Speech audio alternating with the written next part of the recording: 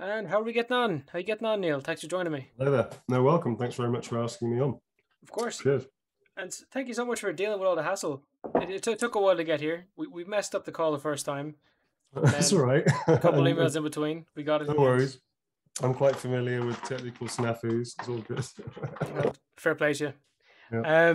So obviously, you're in a massive game fairly recently. People might have heard of it. If they didn't, fair play to them living under a rock. Resident Evil 8 Village. Yeah. Yeah, man. It's been a Heisenberg. big one. Yeah, it's a really lovely job to have done. I mean, I'm very honored to have Capcom ask me back for a second character in one of the games in the same franchise. So that in itself was a really sweet, lovely thing to be able to say and do, which was cool. And yeah, I don't think we were all prepared for how big Villager was going to be. Actually, we knew it was going to be like good. We just didn't think it would be like fucking enormous. So it's like become this huge juggernaut game, and it's still. I mean, obviously, the life cycle of a early release doesn't really last that long, typically in most games. And maybe if you're lucky, you get like a month or so of like riding that sort of crest of the release, and people are talking about it. But this has been going on for like the whole year, which is amazing. So, and it's been interesting as an actor to be a part. I've been a part of some very big franchises before, so I'm very lucky in that sense in games. And a lot of the work I've done over the years is sort of like, it's always sort of layered on top of each other or crisscrossing and whatnot. But this thing was, this was definitely bigger than I thought it was going to be. And in terms of the response and people's enjoyment of it. So it was really nice to be just a small part of that big kind of like machine, that mayhem machine that we call Village. And the fact that people like my character, or maybe not even like, just like I'm interested in, were entertained by him, is of course like, the best thing in the world to hear as an actor. It's a bonus really on top of the job. Yeah, I've never seen quite the same kind of reaction for fans to the actors afterwards. Only the other day we had Becca Pruitt on. Oh yeah, Becca's lovely. She put like one post up and like the amount of people who came flooding in, like when we normally do an episode and try get it out there afterwards, nothing really comes of it from the guest side, because you follow someone, you think they're interesting, you're not going to check out something else they did. But sure. Fuck me, dude, they went ham. They went ham. Yeah, so Becca's fair play to them. Woman. But they did a great job, Becca, Nicole. And, I mean, it was a really amazing. It was a really amazing cast, and to say that across the board, I mean, the whole of Resident Evil cast was lovely, delightful to have worked with, and I think that's the thing, that when you're lucky enough to be able to be a part of something like that and to work with such lovely, amazing people, that it really does make life wonderful for an actor, because it's hard to get a gig. I mean, I'm pretty lucky on the whole. I've been working a lot in games. Thank you to everybody that ever hires me. But there's always like a bonus to work with such amazing actors. I mean, especially like people like Jeanette and Nicole Tompkins and Becca, they were just like really lovely, fun. I mean, Jeanette was a beautiful human being, and I only met her for like one day, and she left a huge impression on me. And it was very sad to hear of her passing, and all of us were touched by her. When we met her, we were all taken by her. Some of us, obviously, people got to know her a lot better. But she was like a really beautiful human being, and there were some really cool people on this gig. And it was just a really fun experience. I didn't have any difficult days on this thing. I very rarely have difficult days in work anyway, to be perfectly honest, because I really love the playtime of it. But this was a really fun, from start to finish adventure. Do you know what I mean? I mean, Maggie is amazing. She and I became really good friends during the shoot. I got to know everybody really, really well. And yeah, Ethan Winters. Dude, I love the voice. I couldn't place the accent. The accent's a mishmash of creatures, to be perfectly honest. So, I mean, for me, the idea. So I should probably say, actually, by the way, huge props to Todd Soley, because Todd like carried the whole fucking thing, and he was in every single scene. And I tackled him to the ground so many fucking times and dragged him all over the place, and he took it like a champ. So it's like huge props to him before we go anywhere else. And also to Steve Kniebly, the director, who's amazing, whom I've worked with many times before. He's an old, we're an old collaboration partners together, as is Nicole as well. Yeah, just amazing actors across the board. But yeah, anyway, the accent. So the accent, originally the remit was for Transatlantic, which I don't know if you know what Transatlantic is, but it's very like old-fashioned Hollywood, like 30s, 40s, 50s, somewhere between taking American, taking British, English specifically, sorry, and then meeting them somewhere in the middle of the Atlantic. That's Transatlantic, right? It's the metaphor. And it's kind of like a very, very so, you know, somebody may talk like that. It's sort of American, but also kind of British. It's clipness. Everything's at the front, which is unusual for American. Everything's usually at the back. So we started with that, and then I like to tinker, and I like to obviously create character. So originally all I had was Lord Heisenberg and a little bit of his background, but not much, and his situation and Transatlantic. I didn't know what he looked like. I didn't know what he looked like at all. So I went with sort of my gut, which was, well, Transatlantic, who are the kind of, let's look at actors that have very famous Transatlantic accents. And I sort of settled on Cary Grant. And with that, I kind of liked the casualness, the comfortable, he's so comfortable. If you ever watch Cary Grant and like, I don't know, North by Northwest or something, he's so goddamn comfortable in front of the camera that every time he moves, it's like he's in a lounge. It's like every time he steps into a room, he owns that room, or he's like, that's where he sleeps or something like that. It's really, he's just incredibly like casual and comfortable and has this ease about him that's really engaging. Obviously, it's why people loved him. And then from there, I also liked of people of that ilk and era, Jimmy Stewart. Jimmy Stewart's a really fascinating actor because he was very ahead of his time in terms of realism and naturalism. So I kind of like I don't know why the inspiration took me just to sort of merge the two together. So you kind of got a little of that, right? You know, it's sort of all transatlantic, but a little bit of Jimmy Stewart, like that. And then for just it's very unique. It's a little weird, yeah. But then on top of that, I then thought, well, I have to sort of delve into the mania of him, the sort of violent, you know, sort of powerful, on edge, very dangerous, very elusive, and not entirely sure, can you trust him? Can you not trust him? So then I decided, well, of all the actors I really respect and like, I really dig Nicolas Cage. I think he's batshit crazy. I love it. And I just thought, wouldn't it be fun to experiment with that? So I just sort of jammed Nick Cage in there for the mania of him, and it kind of worked. You know, so you get this kind of thing when he sort of drops down into all these to face off, you know, it's shit like that, right? So and then I sort of created this sort of weird hybrid accent, which also informed me a lot about the character, because the accent, I didn't choose these accents arbitrarily, and the impulses that came out from sort of making some decisions were following like who the character I saw was, because obviously the way that you talk informs your history, informs your genealogy to some degree in terms of your location and nationality and culture. Well, not even nationality, but culture specifically, like which part of the world do you identify with, right?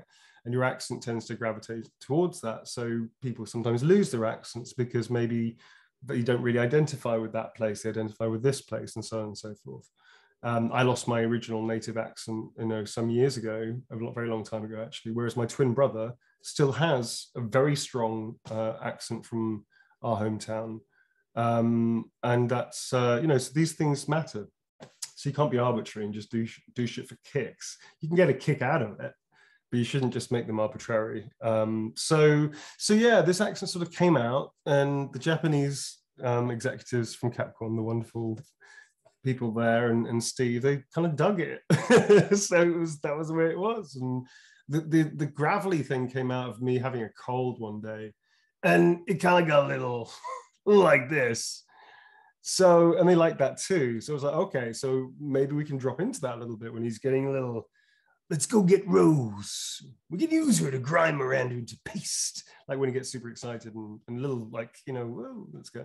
So that's sort of how the accent came about, really. And I'm very lucky that I do have a well-trained, good, very relatively versatile voice that can sort of sustain that without it sounding, I hope, too forced. It sounded very natural. It sounded like an accent from a place you'd never heard of. Yeah, and that's the point. Like, you're not supposed to be able to know where the fuck he's from. yeah, it's like there's one guy in the Alps somewhere. He's never left the crazy. village, but he's watched American television. Yeah. Yeah. Or he's American, has been traveling for 70 or 80 years, which is sort of the truth of the thing is. There you go. So yeah, it was sort of like, let's make it a bit weird, So you were saying you're really close with the cast. Yeah. Do you normally have that kind of relationship when you do a game or when you do a project? Oh, almost always. I'm very, very lucky that I've got these little like families and tribes of actors that I've worked with, and directors, of course, as well. And there's little pockets and groups of us that they sort of flit like a social butterfly between.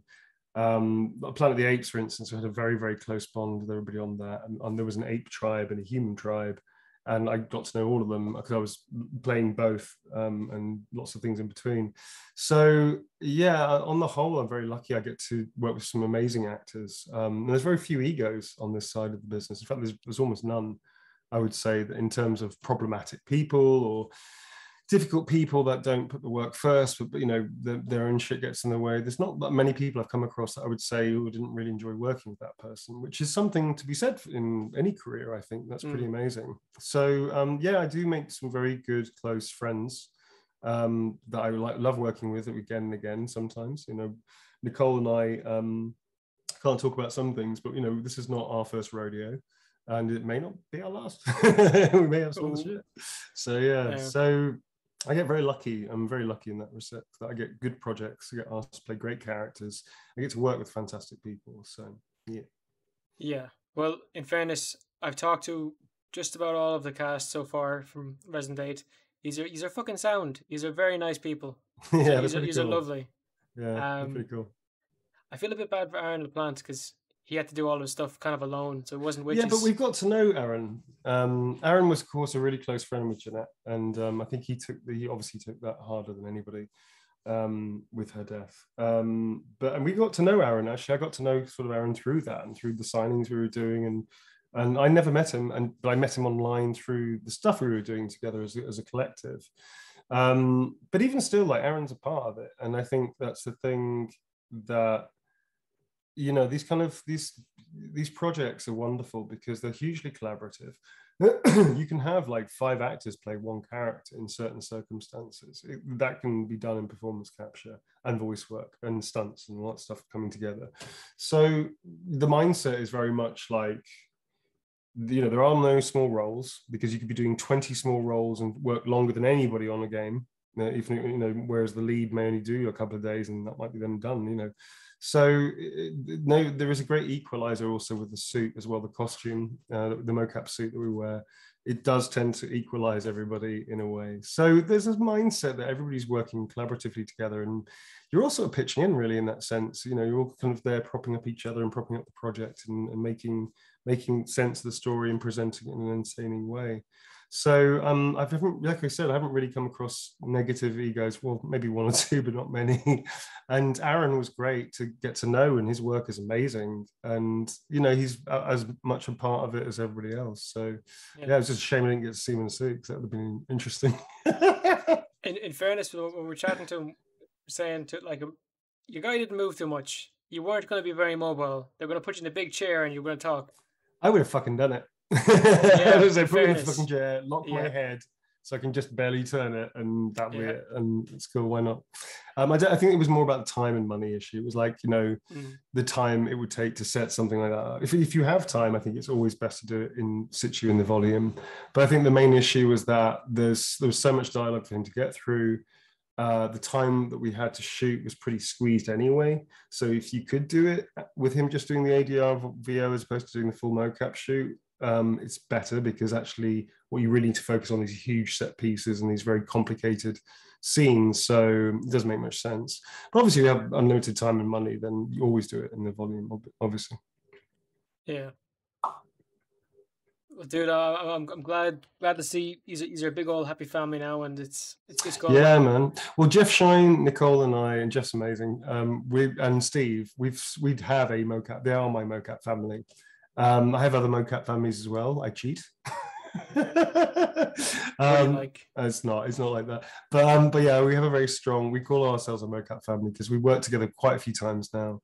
Will Hope as well as another person I've collaborated with a few times. And there's some other actors as well, Cheryl Berniston, Ace Rael, who are amazing. I've worked with multiple times. Keziah Burrows. There's a long list. I'm going to forget people in a minute. But I also have another. I did a gig for Square Enix, which was amazing for 5 months, and there's a whole bunch of actors that are amazing in that, and we created our own little tribe from that. It's like there's a whole bunch of stuff going on that's wonderful, and when you meet these people, you want to keep working with them because it's fun and it's freeing. And mocap and performance capture are a little different from film and TV. You can take your face off and put something else on. Obviously keeping within appropriate ethnic background casting, because I should not play African American. It's not right to do that, for instance, which is fair enough as well. But as long as you're within your particular group in terms of what you look like, I think that's completely legitimate to play anybody. Why not? I mean, the character actor can now play the leading man. The leading man actor can now be a character actor, for instance. I think it's really wonderful. And also now that games are really embracing diversity in a much better way than they had done, I think it's also good for representation, I feel. At least it's getting better. So it's more open. This is an interesting, again, it's like, for casting, there's a more open casting accessibility for actors now, which is also awesome to see that, because I'm a huge supporter of that as well. I mean, I direct now as well. I also produce. We just finished a production in Manchester, which I can't talk about. I'm about to direct something, can't talk about. But it's like we're pushing openness and inclusivity and diversity as much as we can. I think it's important, man. Yeah. When you direct things, do you try give yourself a cameo, or you kind of just do your bit? It depends really. I often come on board as a performer consultant, and I have directed myself as well. I came on board but not as I tend not to try and. I tend not to cast myself. I usually get asked to do that, or I get hired as a performer, and then I come on board as like an action director as well, or something, or a stunt coordinator, which I also do. So it's a mixed bag, really. I would not try and cast myself in like a lead role. Give yourself a cameo. Like George Lucas has played aliens in the background. Oh yeah, Quentin Tarantino's been a guy having a coffee. Yeah, but I usually, because it's performance capture and mocap, it's usually more utilitarian than that. It's not usually like a cameo for the cameo's sake, because nobody knows who the fuck you are when you've got an alien suit on in mocap, right? I did know you meant that project was in mocap. I didn't know that project was in mocap. Which one? Sorry. I thought we were just talking about the Manchester one.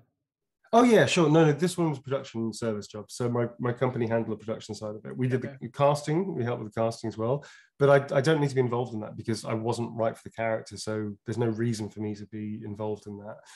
Likewise, if I'm directing, unless I'm asked by the games company or unless I'm being brought on as a performer consultant, I wouldn't try to actively put myself in a role unless it was asked for me from the top saying, listen, we'd like you to do this. Like, cool, great, fantastic, I can do that as well. So I can do pretty much everything. I'm very lucky like that. I can direct myself. The next game I'm directing, for instance, I'm working as a co-director. So I'm co-directing with a game director.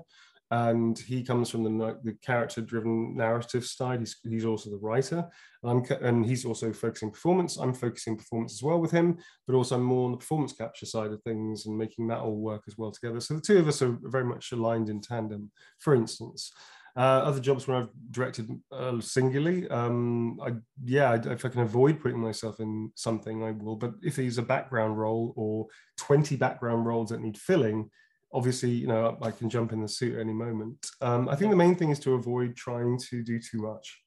So the production stuff we did in Manchester, which we hopefully will do again, I'm just a producer on that. So I'm not trying to get in the suit. I'm not trying to get there because quite frankly, there's enough on my plate with Saletta Losada, who's also the co-director of the company. There's enough on our plates to deal with that shit. So let alone try to be a performer, yeah. How busy are you actually? Like, what are you up to at the moment? Like, obviously not like I gaming. haven't had. I think I had my first day off in about 4 months, 5 months. Fuck. I'm not kidding. I'm like literally a day without work, a day without doing anything.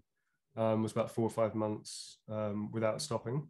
One point this summer, I had 12 projects simultaneously, which were literally overlapping like this. Like, so one would finish, another one would start, another one, and so on and so forth. Sometimes two in a day, like voiceover, and then doing Yeah. voiceover here and doing that. And then prepping for this for Manchester gig, prepping for directing gig, all that stuff just went bananas. And then on top of that, I was doing some sort of streaming and signings and crazy shit like that. And I have a company, and I'm a performer and a director, but I'm also a single dad, co-parenting single father. So takes up obviously a huge amount of my time, because it should, because it's important to me to be a good dad. So time off, I don't really get time off in the same way that I think a lot of people do, but I'm happy like that. I'm a workaholic. I love my work. And I'm grateful. I'm very, very grateful to everybody that's hired me, but also the opportunity to work and create is super important. So yeah, it's all right. To get Good problem to have. psychological here, how come you take on so much at once? Because I'm an all or nothing kind of person. Yeah. So I think I get lazy if I'm not active, and I worry about myself if I get lazy. So I'd rather be active and Did you worry about that during COVID, that you might fall into a rut? No, not really. I mean, I've been doing Baldur's Gate 3 now for coming up to 2 years now. I think we just hit our 2 year mark. 2019 was when I started on it, and we're still going strong. Got a ways to go yet. And the good thing Games that about take their time. Huh? I love games that take their time. I love fucking Larian. They're fucking amazing. Like, Larian are one of the best game studios I've ever worked with. They're fucking incredible. I love the attitude. They seem to have a really cool vibe at work. People seem like genuinely to have fun. They're all like me, like fucking roleplay geeks. And every time they have a good idea, they try and implement it, as opposed to like cutting corners and shit. They just go back and go, right, it's going to take an extra month to do this, but we're going to do it anyway because the gamers deserve it. The game deserves it. I mean, I also like the attitude that they didn't put a metaphorical like business gun to their head and tie themselves to a release date and said, here's early access, and here's all the things that's going to happen in early access, and like your saves are going to get wiped and this, that, and the other. And they just fucking released it. But we want you to play it. We want you to get your feedback off it. I mean, if you take a good example, sadly, of Cyberpunk, which was a great disappointment, because I felt really sorry for everybody that worked on it, as well as the actors and stuff, but also the game developers, because investors forced them, I suspect, to stick to a date with so many problems, and they probably knew about the problems and they did it anyway, as opposed to releasing early access and saying it's not ready, but here you go, folks, you've waited long enough, and give us a year or so to get up to scratch. If they'd have done that, they would have saved the game, I think. But I mean, I enjoyed the game. It wasn't perfect. There was a lot of bugs, but it was an interesting experience. I think some of the voice work was great. The game is flawed, sure, technically, but it's a huge endeavor. Like, a massive, massive amount of work went into that game. I just think it was sad that they got crucified for releasing earlier which they shouldn't have done. They should have just done early access, because that's a thing now, and people forgive. when I talked to Shermie, the voice of female V, she said, "Oh, she's amazing, isn't she? She's so good. Yeah, she's so good. That's what I'm saying. Like, I feel bad for her, because it was like, she's fucking great, man. She's really good. She does a really good job. She does a really good job. And like, that's the thing. It's like, sorry, I interrupted you, man. You go ahead. Her point was that it had to be moved on to like old gen, so that was the reason why it went to shit. Meh. The investors wanted that to happen. Meh. Yeah, but here's the thing: they could have done that anyway. Yeah, there's a bullshit thing. It takes a lot of time, doesn't it? Yeah, but my feeling is the investors wanted their money. I don't think it was about a gen thing, because here's the thing: like, you can ship it on all gens, and you can update it and patch it across the whole board. Nah, I don't buy that, because here's the other thing as well. They released footage that wasn't applicable to PS4, and there was no sort of like, this is not going to look like that moment. So nah, I don't buy that. I mean, I think the bottom line is, like, investors want their money. So you think happened? Yeah, I think it was as simple as that, really. I don't think it's a pretty good way to look at things. I think so, because it's a business, and that's okay. The main thing is, I'm not knocking Cyberpunk. I think it was great. I think it was a really great endeavor. And I think it's just a shame it wasn't quite given the time to be either. I think it's a shame it wasn't given early access. Because it would have saved a lot of the issues, and people would totally forgive a lot of the issues that they didn't forgive at the time. Personally, I really enjoyed it. I had a great time playing it. I played it quite a lot.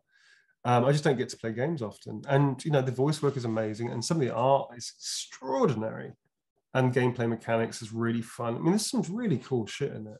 And the tragedy is I'm not entirely sure we're ever going to get to see a game like that for a long time, in terms of the aspiration and the presentation, all that kind of stuff. It was there's some really cool shit in that game. Do you know what I mean? So what I'm talking about is not about the craft, about the people's effort, because it was stellar. And it was I just think the business side, when business comes into it, sometimes it can make decisions that aren't fantastic for the sake of money. You know? Have you had to deal with that personally? Well, like I was saying with Larian, they've taken the opposite view. And they obviously, you know, it's a business and everything, but they just want to make it the best possible endeavor. And if it takes longer than people want it to take, it's going to take longer. And I think I really support that, because my point of view is like, yeah, what they're trying to do is just present it the best possible game they can. And if that means like delaying it and just releasing it when it's done when it's done, fair enough, I think. No, I think that's pretty cool. So no, I've never had to deal with it negatively. Here's the thing though, don't get it wrong. Actors we don't make the game. We're the cherry on top of the game. All these hundreds of people, thousands of people sometimes go to making the game with hundreds and thousands of people hours.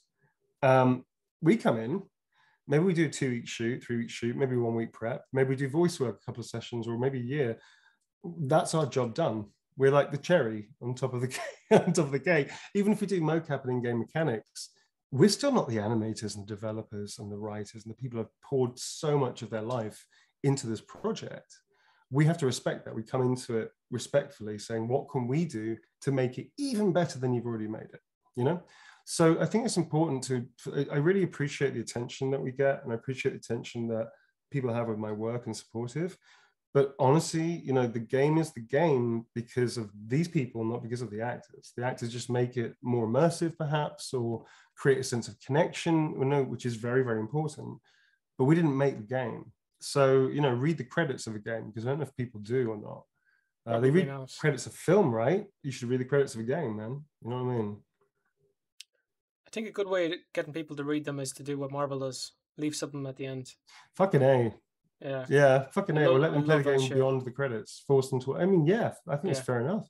You know, it's important, though, to honor that, to remember that. Because I think sometimes, as much as I appreciate the attention and, you know, people interested in my work and stuff, I just hope that the developers and animators and everybody that goes into that game, directors, everybody, gets a fair shake of attention as well, because they're the ones that we all work together. You know, I'm a small cog in a very, very big machine, and I'm just there to try and help the immersion, help you connect to the characters that you're playing and will experience, to make it even more of a great experience than just the gameplay itself. You know, it's a very key part of the game as well. Like, it can really make it or break it. Could you imagine Red Dead Redemption, the second one that came out recently? I know. But they use like 12-year-olds with their phones.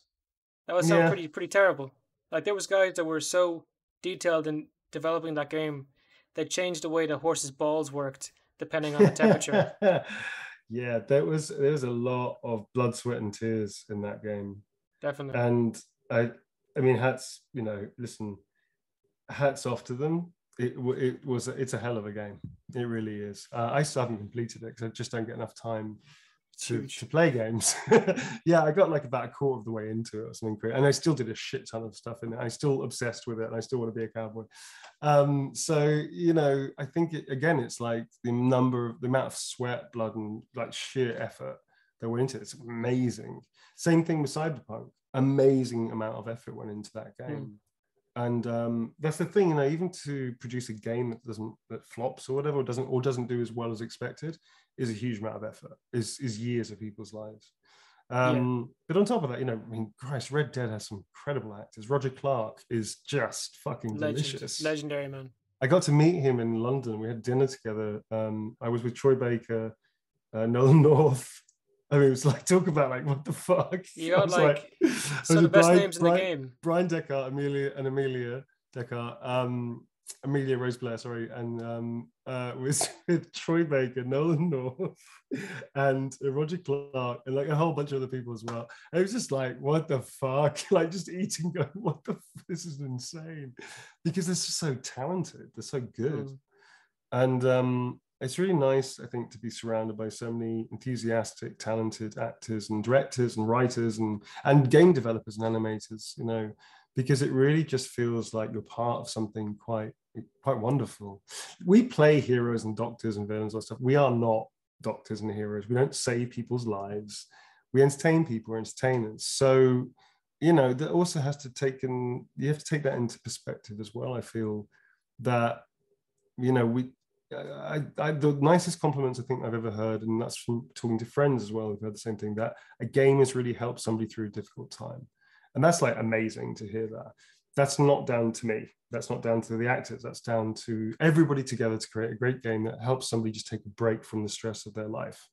But to be a small part of that, it's a really nice experience to hear that. You know, it's just great that we know that we pick somebody up when they're having a shitty day. You know, that's what entertainment is really. In one way. There's other things about art and entertainment and all that kind of stuff, obviously, but just in a small way to entertain somebody, to lift them up, is a wonderful privilege to have as a human being. You do it for a lot of people, so fair play to you. Now, thanks, I know you're a busy guy and you got to go soon. So sure. My last question for you there, real quick, is what would be the difference in Resident Evil 8 when you're on set versus that of Detroit Become Human? Detroit, we did a lot of work in a day, man. We did a 16-hour day. Was the last day I had there, which was amazing, which I loved. It was Brian and I just pretty much just playing and improvising our way through some of Adam Williams' beautifully and obviously David's and Ben's beautiful written words and scenes. So it was glorious. I don't really make distinctions like that, to be honest, man. They were just different gigs, you know. One was like kind of a horror game. One was a lot more serious and. Yeah, but you don't play as an actor. I don't play villains and I don't play horror or action. It's more like there is a tonality to each project and there is a kind of thematic nature to each project. And the characters I get presented are never, in my eyes, bad or you can't play amoral, you can't play immoral. You just have to play the wants, needs, and objectives of a character. The obstacles come through the script about why they can't get what they want, and their reactions to that are all the choices of the facets of the character, right? So fundamentally, you're just playing a fictional truth of a character that you love, no matter what other people think of them. So if somebody thinks my character's a villain, cool, that's the audience to decide that. I don't give a shit about that. It's nothing to do with me. I'm just playing a character and how they go about getting what they want or need. So in terms of also like playing the volume is the volume. It's a playground, and each role, each character is different. But the simple core premise of what it represents, that it's like theater and film together, it's playtime, it's imagination, like a 7-year-old. It's just all these wonderful things cooked together. It's the same process, and it's the same givens. It's just different stories and different characters. So for me, I don't really see a difference in one day or another, apart from the context of what we're doing in the day. But the volume itself remains constant. And that's what I love about it so much, is that I know how to blow my head apart in a good way and let my imagination just become the universe and expanse to every far corner of the volume. And that's the day. And like, let's get going. Let's fucking start. Because for me, it's like, it's theater in the round. It's like fucking close-ups and wides and masters and sustained shots, and it's fucking everything. So yeah, I can't really compare the gigs. I loved working with Quantic Dream. Again, a whole bunch of people that just did so much to create such a great game, Detroit Become Human. I loved working on Planet of the Apes with Andy Serkis. You know, that was an amazing experience with Stephen Eagley directing that Last Frontier, which, you know, should have been released arguably as a TV miniseries, because that's what it was. It wasn't a game. It was mismarketed, I think. It's a TV series. It's not a game. But that was great fun to work on. Kingsglaive was great. I really enjoyed Final Fantasy. Working with Square was amazing. Worked with Capcom a whole bunch of times on different projects, on which I can't talk about now either. Resident Evil 3 was great. It was like a film experience. So RE8 was like a film / I don't know, comedy show in some respects. Yeah. It was just like, each job is different, man. So they don't differ in terms of like the feel of what you're about to do. They're different, the cast, the characters, but like I don't know. I don't really have like a favorite project, for instance. You've spoken like a true actor. I've done over 200 interviews, a lot of which were actors, and I always ask, "What was your favorite gig?" That kind of thing. Never. Never. The question should be, do you have a bad gig, a gig that went south? Because that's if they want to talk about it. Oh, that's the other thing as well. You should never talk about it. Yeah, you want to keep working in the industry. Basically, you shut the fuck up. Yeah. Yeah. No, I mean, the truth is, I've never had a bad day in the volume in 11 years. Never. I've had really not great days on TV and film. I've had shit days. Well, that was a fucking shit show. But I've never had a bad day in the volume. I've definitely had a couple of challenging days where I thought, wow, that was a lot. But even they were like not negative experiences. They were really positive, actually. And it sounds corny, or but it's a truism that actors tend not to have favorite jobs because each role brings something different, and you put your heart and soul. I think some characters stay with you longer. That's true. I pick up habits from characters sometimes, and they sometimes stick around, unfortunately or fortunately, depending on your point of view. You're a method actor, aren't you? I am. My background's method, but I also studied Meisner, Laban, Yat Malgram's work. I've just been using Yat's work for a new character, actually. I studied quite a lot of different things: animal work, movement stuff, voice work. So I don't know if I call myself completely a method actor, but I definitely studied method for 4 years. I started as a method actor in that way of like really applying that to a lot of the work I did. I used lots of other tools as well. I don't just limit myself, but I like to really immerse myself in the character whilst I'm doing it. Yeah, that's for sure. But there's also an off switch, man. You go home at night after finishing shooting. You don't want to be taking that character home. Yeah. You carry them on your back with you. Be they're on your back. Then you're not in you. Do you know what I mean? That's the trick. Like you have to push them out, and just they're there for the whole duration of the shoot, and they might linger a bit longer. But they can't be in you when you step through the front door of your own home. You can't do that, because the problem with that is it becomes very destructive, I think. And then I think one's ego sometimes might get the better of ourselves, and we might be like sort of indulging ourselves with the thing, as opposed to still focusing on what the thing is, what the story is and the character is. I think when you're working, stay in character. Fuck it, why not? That's brilliant. I think it's great. I mean, why the hell not? Stay in character the whole fucking day. Eat lunch as a character if it helps you. Yeah, for sure. Just take a pinch of salt. You might fuck somebody off if you are sticking too true to the character and you have no leeway, because you might fuck somebody off. If you're playing the Joker, for instance, is a good example, I guess. Well, Jared Leto did that weird shit when he played the Joker. Because it was for him. It wasn't for them. It wasn't for them at all. It was purely for him. I understand it. I think, did it go too far? I don't know. I don't think he cared about the other people's point of view, really, I guess. I don't know the guy. So, but I think I'd be mindful of like not trying to destroy somebody else's work to satisfy my own need to create something to help me. I definitely would create a lot of systems to help me, that's for sure. And if I needed space from people to indulge in that to help me sustain, absolutely, I'll take that. But I'll probably ask them, or at least as long as I'm aware that they're aware, then that's fine. But I often stay in character voice usually, mannerisms, walks, the physicality of the person I might keep the whole time. Planet of the Apes, I used to do a basic relaxation exercise where I used to do hoots and hollers and woots and shit like that. And just scream a wah. And I did that every single time before a take, like every single time before a take. I'm not even kidding. When you're into it, you're into it. I guess. Yeah, but it helped. It like literally released all the nervous energy I might be carrying around at that moment, and it got me into character. I drop into. That's pretty convincing. You got into the character and the breath of the character. Yeah. It was just a relaxation tool to get me into. Heisenberg, well, Astarion, who I'm playing at the moment, Baldur's Gate 3, who's such a delicious character, man. I'm being blessed. It's a weird way to describe someone. Delicious. Oh, he's delicious. You used it twice. No, he's delicious. Yeah, there are some delicious people in the world, but he's particularly delicious. Who else do you reckon is delicious? William Hope is a delicious actor. He's yummy. Bill Hope is great because you just fucking love him, man.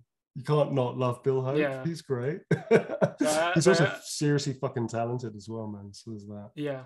Yeah. But Astarion is an interesting one because hello, my name's Astarion is literally a basic relaxation tool, which I think people know about now anyway, because I use it often in public. So Astarion, you know, I found a way of that shorthand. Like some characters I won't ever discuss my process with, and I won't discuss much about Astarion's process anyway until you've done and finished the job. Because I find that if you start talking about your shit, about how your craft, it stops working. Whereas with the hello, my name's Astarion, it just sort of drops me into the voice, drops me into the sort of upward movement from, you know, the bottom of the vertebrae of the neck upwards, because he's always looking down on you, you know. Hello, my name's Astarion. It's not you, darling. It's me. I have standards. You know, it's like that. It's sort of there's a. You kind of sound like the Vision.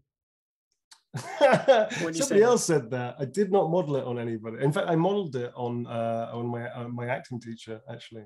Just little bits and pieces. There's also in fact there is an actor I did model it on, actually, who I'm not going to talk about until I finish the story. Yeah. But there's one very definite actor who is like this incredible fucking powerhouse when he performed a certain role, and it was just, there was something about this actor that is just like wow. And I really modeled quite a lot on him with a prompt actually from one of the directors, who actually gave me a great source of inspiration very early on when we first started R&Ding the character. And I took his advice and I checked him out. I was like, yeah, I know. Because A, I knew who the actor was, but B, I'd forgotten about the actor. So when I saw the actor, I was like, fuck, it's brilliant. And it completely unlocked his sort of this certain physicality and mannerism to Astarion. So I kind of think I know who, but I think if I said it, I don't know if you do actually. It's probably not what you think. Probably not. Probably not. No, it's really probably not, because I don't think anybody's going to guess it. Yeah. Fair enough. Well, look, you gave me half an hour, and I gave you 40 minutes. More than that. Yeah. So I had a pack. You know, I got to get on. I'm doing a job like next 10 days. So I got to go. I really appreciate the extra time you gave me. That's okay, man. That's all right. You know, I mean, listen. You know, I'm very lucky and blessed to be working with so many people, to be in such a cool industry, to have people like my work, which is a bonus. And also I get to pay it back now. I get to have an academy that teaches courses to like stunt performers, dancers, puppeteers, actors, whomever, developers, animators, directors, whatever. I have a production company now we start working with. So this Performance Captured Academy and Performance Captured Productions. People ask my opinion about shit, because apparently I have an opinion about shit now. And I get to work a lot. And, you know, to be able to say that as an actor who at one point was really finding the work I was getting in TV and film very hard to enjoy, because some of it I felt like wasn't really allowing me to be a character actor and really follow my craft work. Whereas games just went, do whatever you want, man. You know, if you work hard, then we want you. That was amazing. And Audio Motion, Brian Mitchell particularly, Audio Motion started my career with Stacey Boisel, who's not in that in Audio Motion anymore. She left a while ago. But Brian Mitchell and Audio Motion started my career. He is the reason that I got into mocap. And Stacey, you know, saw me as well at casting. That's why I do it. And I got into games and VO stuff. I was an actor beforehand for like 22 years, obviously in total, maybe more actually. I lost count. But I got into games because some people took a chance on me and really offered me up the ability to play any role, which was just wild. So I've got a lot to be grateful for, and I do appreciate everybody that takes an interest in my work. And you know, if any actors out there, they're more than welcome to contact my my company, and we'll try and give them advice, or at least like point them in the right direction of how to start in games, or what they could do to help themselves, I guess, to get involved in games. Well, you're doing all things right so far, I reckon. Thanks, and man. Again, man, it was a fucking good conversation. I enjoyed it. Felt like a monologue from my point of view, but I hope I didn't talk over you too much. You do have a habit of that. No, like, dude, if I said, "Did you enjoy doing the gig?" and you said, "Yeah," and I said, "Yeah," what about it? All of it. It'd be a short interview. It was great. It was all right. Yeah, yeah. So anyway, yeah. Yeah, cool. All right. All right. So, if people want to check out Neil, where can they find you? So like all of my socials are Neil Newbon. TikTok, which I never use, but I have one and people follow, which is nuts in itself. But like Instagram, Twitter, that kind of stuff. I have a Twitch channel as well, Neil Newbon. to like talk about my work and also to interview other actors and people like that as well, which is kind of fun. I'm not a professional streamer. I just do it for kicks and to see my friends. I have a YouTube, which I think is, I don't know, official Neil Newborn or something like that. My academy is at performancecapturedacademy.com. My production company, if you want to check that shit out, is performancecapturedproductions.com. And yeah, I'm just around the internet, I guess. You got anything you want to hint at? You got any guests coming up soon? No, I've got a whole bunch of projects there, man. I've got like about, I don't know, 1, 2, 3, 4, 5, 6, at least about 10 projects coming up. Not most of which people don't know about yet. So there's something coming out, I think this year or beginning of next.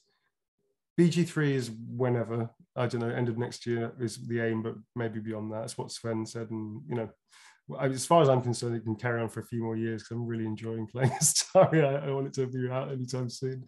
There's an animated film I did action directing for. That's at like some point. I'm directing this game now, which I'll talk about when I can talk about. There's a very big project with Square, which is coming out. There's some other information, news and stuff about stuff I can't talk about either. There's a lot of fucking NDAs, but there's a lot. I hate them. So, I hate them. You could build so much hype without NDAs. But no, I mean, dude, like, I think the point is, it's like, you know, they don't want to ruin their chances of selling the game. No, I completely understand, but yeah, I respect NDAs. I respect all the people that I work with. From my point of view, interviewing like people and they can't say what they're doing, you get the like. You just gotta get creative, mate. Yeah, you just gotta be creative around what you can talk about. You know, that's it. So if people want to check you out, they know where to find you. And if you got this far in the video or in the audio version, fair play to you. Take it handy and bye bye.